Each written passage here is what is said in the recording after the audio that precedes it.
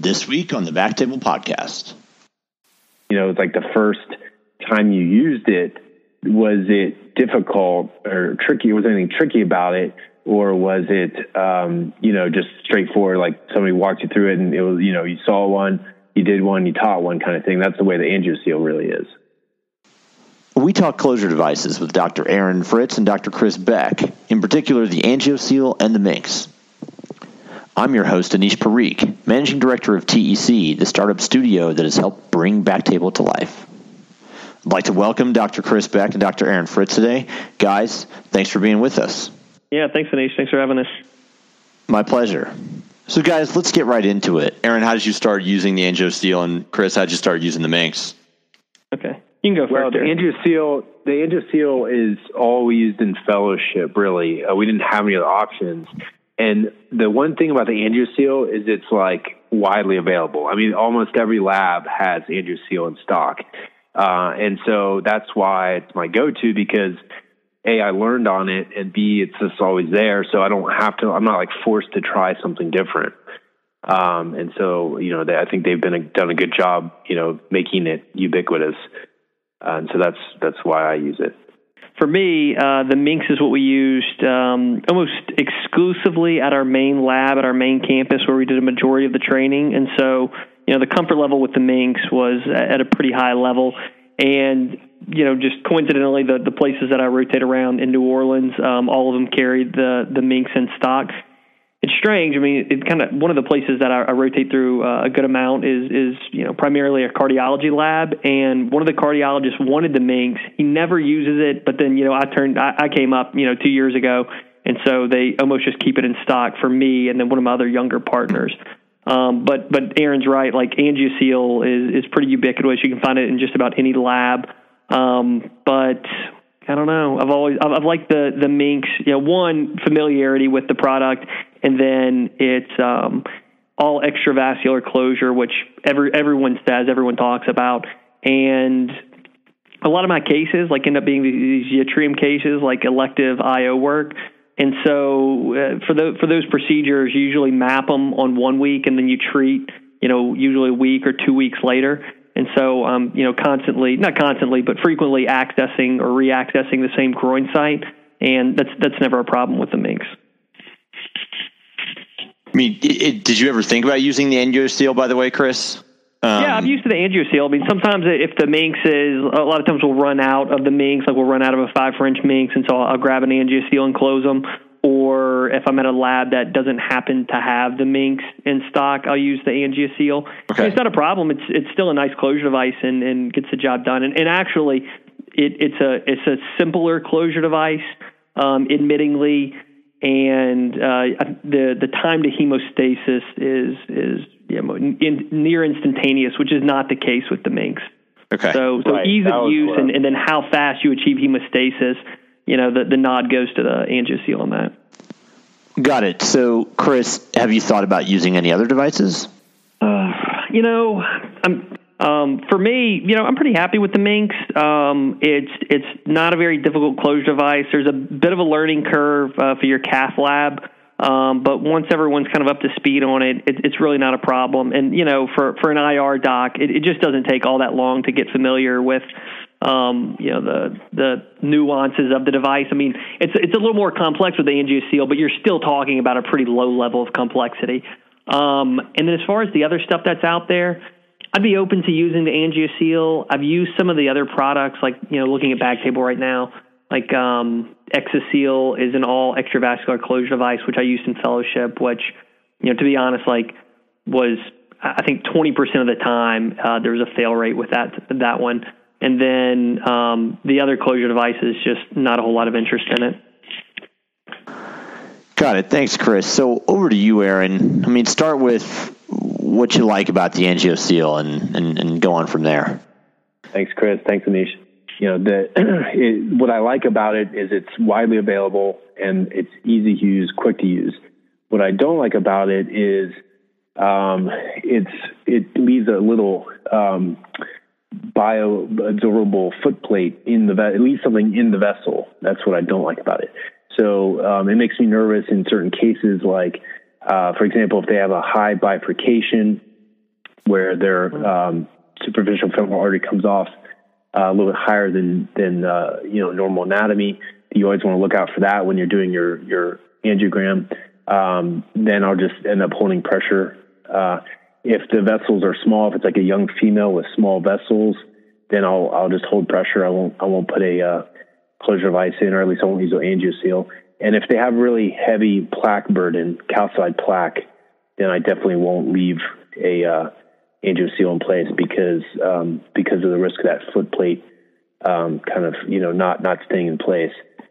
So those are the main reasons. Those are the main times when I won't use it.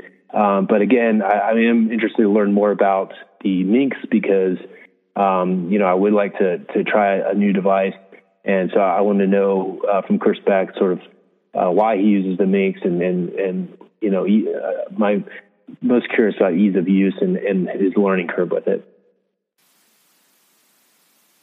Sure. So I close everybody. Aaron kind of referenced a couple different patient populations that you may want to avoid vascular closure in, like, young people or patients with atherosclerotic plaque burden at the puncture site. But for me, almost close everybody. I mean, I can't think of many, like a situation in which I don't close my patients. And that's because the Minx closure device, everything's extravascular. The polyethylene glycol absorbent, that gets deployed in the soft tissues and kind of adheres to the blood vessel. It reabsorbs, I think the packet brochure says 3 or 4 weeks. And so, there's just not a whole lot of risk to messing up the artery with the vascular closure device. Yeah. Hey, Chris, question for you. So the one downside I've heard about the Minx is that if you do have somebody with a lot of plaque, is that the balloon can actually rupture when you're pulling it up against the plaque, and then you end up having to hold pressure. Have you ever had anything like that happen?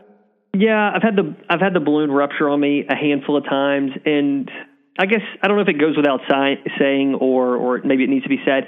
I think anytime you're talking about vascular closure devices, like you got to mention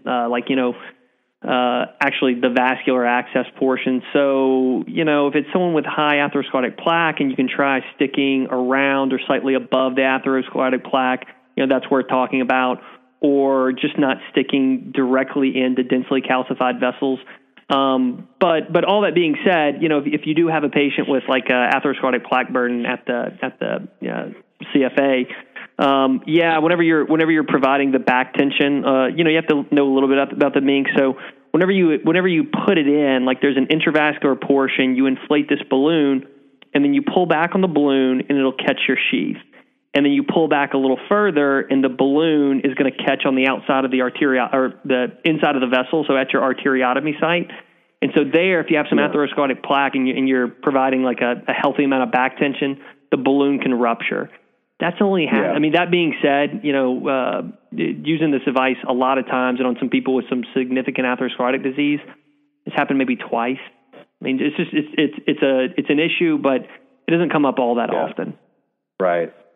And then another question I have for you. So like for me, if I elect to hold pressure, I usually have the patient lay flat for 6 hours.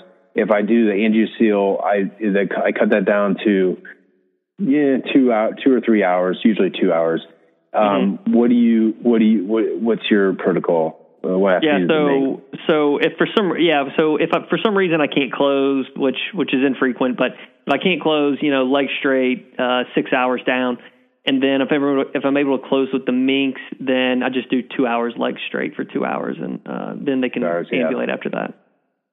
So I had a question for you guys. I mean, obviously without getting into any specifics, what's like the worst thing that could happen if your, closure device isn't performing as you might like it to?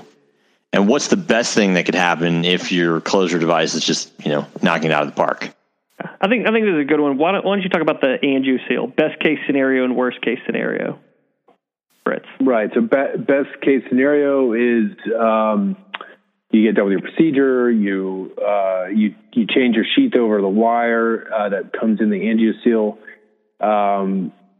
package, and you insert the AngioSeal, and I mean you can literally deploy the thing in like 10 seconds, and then I hold pressure for probably about another 20-30 seconds, just light pressure while I feel the pulse, and I clip the little suture, and as long as I don't see anything puffing up, then we're done, and the patient goes back to recovery, and they're lay flat for 2 hours, and then they either ambulate and go home, or they go back to their inpatient room. Worst case scenario is the deployment doesn't go well. What I've had happen is that you're pulling back tension on that suture as you're deploying it, and I've had it actually pull out, where I didn't quite know what was going on with the where exactly the foot plate was left, if it was intravascular or extravascular. Now, at that time I basically just hold pressure to prevent a hematoma, and then check distal pulses and make sure nothing embolized.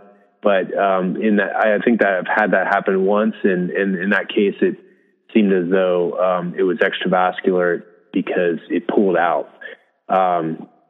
So I don't know if it tore a hole in the vessel wall or anything, but it didn't seem to. We held pressure for 20 minutes and it seemed fine.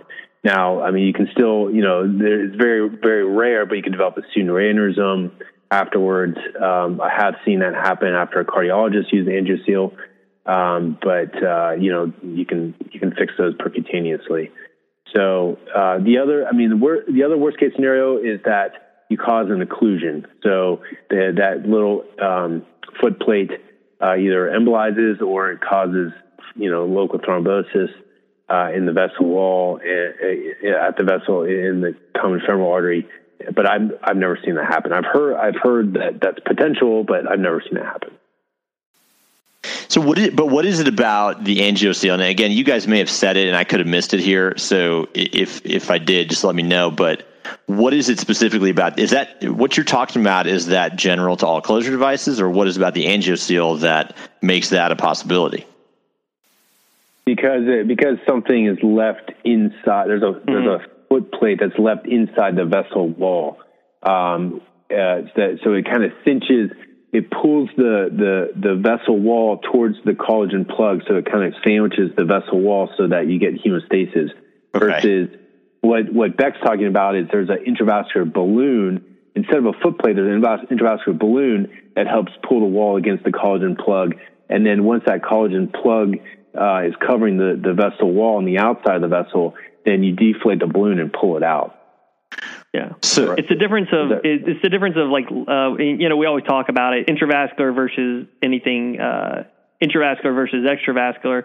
With the MINX grip, it's all extravascular closure. I mean, the balloon is there temporarily, but at the end it comes out. And then the MINX, with the AngioSeal, the foot plate, even when it's closed appropriately, you leave that little foot plate on the inside.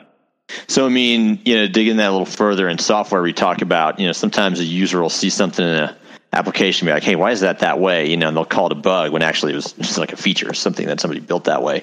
I mean, is this a feature of the AngioSeal, or is this a bug? Is this a defect? Is this a flaw? There's just a natural consequence of how they designed it. Yeah, I mean, that's just how they designed it. It's not, like we said, there are pros to it where it's faster to use. Mm-hmm. And it's very rare that you get a complication from it. So I wouldn't call it a defect. That's just the way it was designed. Yeah, agreed. I think it's just the way that it's designed. There's some pros to it. I think Aaron said it, like, time to closure. I mean, what, it takes you 30 seconds. And then, the downside is the potential. I mean, you could say it's rare. It's rare that you have like the foot plate embolize or cause thrombosis. It's extremely rare. Yeah. I mean, the data says it's extremely rare. Even developing a hematoma is like 1% to 3%. So it's very rare, and we're just commenting on it because it's the major difference between that and these other devices. Chris, you want to talk a little bit the best and worst case similarly with the MINX? Sure. So best case scenario, normal Minx deployment takes me 3 minutes. There's a couple different steps to it, but overall it takes about 2 minutes to deploy, and then I add 1 more minute, like I'll hold pressure for a minute. And so best case scenario, 3 minute closure time, and then the patient go back to the room or recovery area, and then I do bed rest for 2 hours. And this is my thing. So the worst case scenario with the Minx closure device is it fails, and then you're just kind of back to square one, and you just hold pressure, maybe as you would if you just decided not to close the patient. So if the balloon ruptures, then whatever, you don't deploy the polyethylene glycol plug, and so you hold pressure. Or if you thought you had an adequate deployment, but you developed like a hematoma anyway, then you just hold pressure and then leg straight, bed rest, 6 hours. For these scenarios where the times get extended, I mean, what are the implications of that ultimately in terms of if something goes wrong on either device and now the procedure is extended? Like, can one of you guys walk me through how that unfolds and who that affects in terms of people inside the organization and out, and time, money, materials, et cetera? Sure. For us, like the thing that jumped into my head immediately is that the difference between the Minx closure and then actually holding pressure. So it takes me 3 minutes for the Minx grip closure, and then it's about I don't hold pressure myself, but I have the techs do it. It's a 15 minute. It's a 15 minute time to hold ordeal. Pressure. Yeah. What's that? Ordeal, really. I mean, because you're holding up the room. Yeah, exactly, and it's holding up cath lab time. And then on top of that, so if you close them, it's 3 minutes and back to recovery for 2 hours, and then ambulate and go home. So and then if you have to hold pressure, then it ties up their post-op recovery period. It's like bed rest for 6 hours. They can't go home. It's a major patient dissatisfier. Like, they don't want to lay there for that long. Yeah. Like, well, at 6 hours, people are ready to go and ready to start moving. Right, yeah, which is why there's this whole push for radio access nowadays, because of increased patient comfort. Patients really like it when you use their radial artery for access rather than their femoral artery. Because they can go home sooner, basically. Yeah, they can walk. They can get up and walk. I mean, they just wear a radial band and check for complications afterwards. But there's a big push for radial, or a lot of physicians touting radial access nowadays. That's like a topic in and of itself. That right. Tons of VU Medi and new radio. I mean, there are physicians out there, their IR docs are just making their whole career on the same old procedures as radial access. I mean, just to round that out, because it's really interesting actually from a layperson's perspective, and put me in a ballpark of how much that room's worth, per hour. Like, what's, if you think about all the folks that are in it, maybe the techs, the nurses, and what's the time value of however many procedures you're going to do in a day. What's a room worth per hour? You want to speak to that, Fritz? Well, yeah, I mean, it's expensive, so, I mean, one case might not set you back too far, but I mean, if it's, 3 or 4 back to back, then it extends everybody's hours. I mean, that's a whole nother case that a few cases you probably could have fit in, with that time. So it definitely is when you can use it, it definitely increases your daily efficiency. Now, one device over another, I think it's probably a wash, but in terms of using a device versus holding pressure, there's definitely a significant difference. So if you're going to choose a device, you want one that has a good success rate and good deployment rate, and so that's But I think that Backtable helps you make that decision. You on to backtable.com, and we have 5 or 6 devices on there, and they all have ratings at this point, and some good comments. So if you're trying to decide one over the other, then check it out at backtable.com. It's a good segue, Dr. Fritz, and I think to round out the point, I mean, it's interesting. Again, you got, as a physician, you're going to make this decision, certainly with the best patient care in mind. And as as a physician and as someone else in the chain, I mean, you get factors which either reinforce that same decision or, I'm not saying there's other factors to consider, but there's a lot of factors that go into patient care because, it's interesting what you said. I mean, the difference between 2 hours and 6 hours of recovery is actually huge and the impact of somebody's life. Right. And that's making your kid's Little League game and not making the Little League game, after your procedure or whatever it is. And I think if you look at a lot of these procedure rooms like little factories in a sense, there's a time value to each slot in the factory, and it's easy to miss that because we're one person providing one procedure. But as you aggregate that over time, it's like you said, holding pressure versus using the device, that's a clear difference. But any one device, maybe it's a little bit of a wash. But I think that's what comes in is like, what's the rate of having to hold pressure, say, for using a given device, and how many times are you seeing that? As you roll that up to the bigger picture for an administrator or for somebody, in the content or in the healthcare delivery network, those are the types of decisions that I think also start to come into play. Yeah, absolutely. Like, to echo that point, like the cost analysis of using these vascular closure devices, because they come with a cost, but it's like ultimately what is the room cost? But, for me, part of it is like the team's time and my time. Yeah. Is like how much longer do I want to be in the room? How much longer does the team need to be in the room? Like, can we turn it over a little bit quicker and get a couple more cases? And then ultimately, it's better for the patient. Like they would much prefer like a 2-hour recovery time as opposed to 6.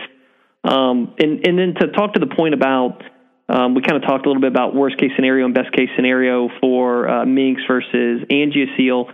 And Aaron kind of referenced like what patient population he might have some hesitancy in deploying the AngioSeal, right, Aaron? Like there's a handful, like maybe like a young like trauma patient, you might not close them. You may opt to hold pressure. Is that right?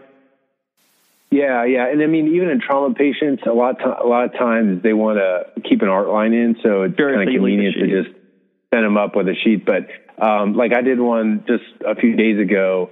It was that splenic trauma that I posted where I used the AngioSeal because the guy was on he was on Plavix, I believe. And so, and he was pretty stable. So I elected to pull the sheath and use the AngioSeal. And it was really fast and effective. So it worked out great. Well, I guess like the point I was actually getting at is like, I've had some colleagues or some old attendings who they just would much prefer, to them, the gold standard was holding pressure. And so they're like, why would you close them if you could just hold pressure?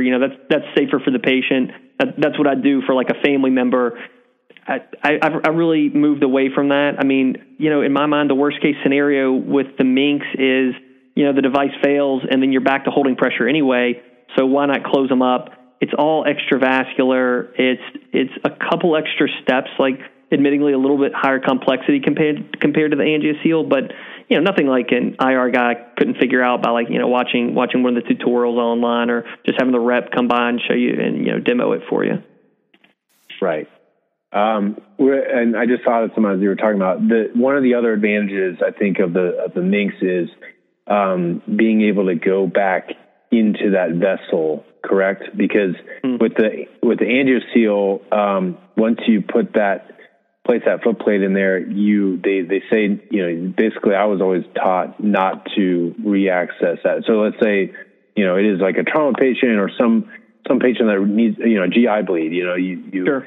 You evaluated it, you didn't see it bleed, but then they re-bleed later that night or something. Well, you can't really go back in and access that common femoral artery. You have to go to the other side. And that's the way I was taught with the AngioSeal. Now, how does that work with the MINX? So the MINX, I mean, you can definitely re-access basically as soon as you want to. So, but you have to kind of see one deployed first. I mean, whenever you deploy the MINX, what happens is there's a little polyethylene glycol or PEG polyethylene glycol polymer that you deploy on top of the vessel, and it's very thin. But once it goes in, like it mixes with some of the patient's own like platelets, and then it swells, so it feels like a little hematoma right underneath the groin, and it but it feels a little bit harder. But you can access through that polymer. I've done it within the week. The times that I think about that come up the most with my practice are, the Y90 treatments where I'll I'll map them on one day and then treat, next week. And so I'll close them for the mapping. And then when I have them back for the treatment Y90, I'll access in exactly the same spot. Now, you can feel the needle kind of going through it, like it kind of changes the tactile sensation of accessing the femoral artery, which I guess isn't, more and more people are accessing with ultrasound, but I still palpate. It changes the tactile feel a little bit, but, it's not a problem to access through the Minx. Okay. Well, that's good to know. Guys, I think we covered a lot here on closure devices. I do have one question. Aaron, I was looking on the Backtable app, and I wanted to pull up closure devices. If I've got it right, I want to add that category to my homepage, and then I can access. Is that right? Can you talk me through that for a second? Yeah, so when you sign into the Backtable app, it prompts you to choose your the categories that you want to see essentially on your dashboard. And so, yeah, you would, if you want that to be part of your most commonly, used device categories, then you click on closure devices, and then you hit next, and then it will prompt you for some reviews, and you hit next. And then when you click on devices at the bottom of your app, then you'll see closure devices there. Oh, nice. Okay. So that's how I can pull it up readily. And I guess at this point now, I mean, if I'm out, let's just say I decide tomorrow to become an IR doc, I can pull up the Backtable app and start, reading about closure devices and everything in there, right? Yes. Yeah, cool. It's all fully visible and functional if you want to write a review. Or even what I've been doing is posting photos under the devices. So I just posted a photo of using an Amplatzer plug the other day, and I've been posting some of my bone marrow biopsy samples. So I encourage users to do the same. That way we get some good cases on there, good info for reference. So what you're saying is you can add stuff that isn't just reviews now. I mean, you can add photos, or are you saying you can augment your reviews? Or you can add it separately. You can add it separately. So if you pull up a device, for example, the Amplatzer, at the very top of the device page, it'll say upload your own photo. Click on that, and then it tags the photo to that device. Okay. So that if anybody else wants to see, there's then a separate tab that says all photos underneath the device, and you click on that, and you can see every gotcha. User's tagged photos, cool. Which is nice because people have great examples of using some of these devices. Sweet. All right. Well, Chris, Aaron, Dr. Fritz, Dr. Beck, thanks, fellas. It's a great podcast. It's good having you guys on. Thanks for having. Yeah, thanks, Anish. Thanks for having us. Of course. Time. Yeah. Thanks, Chris. Thanks, Anish.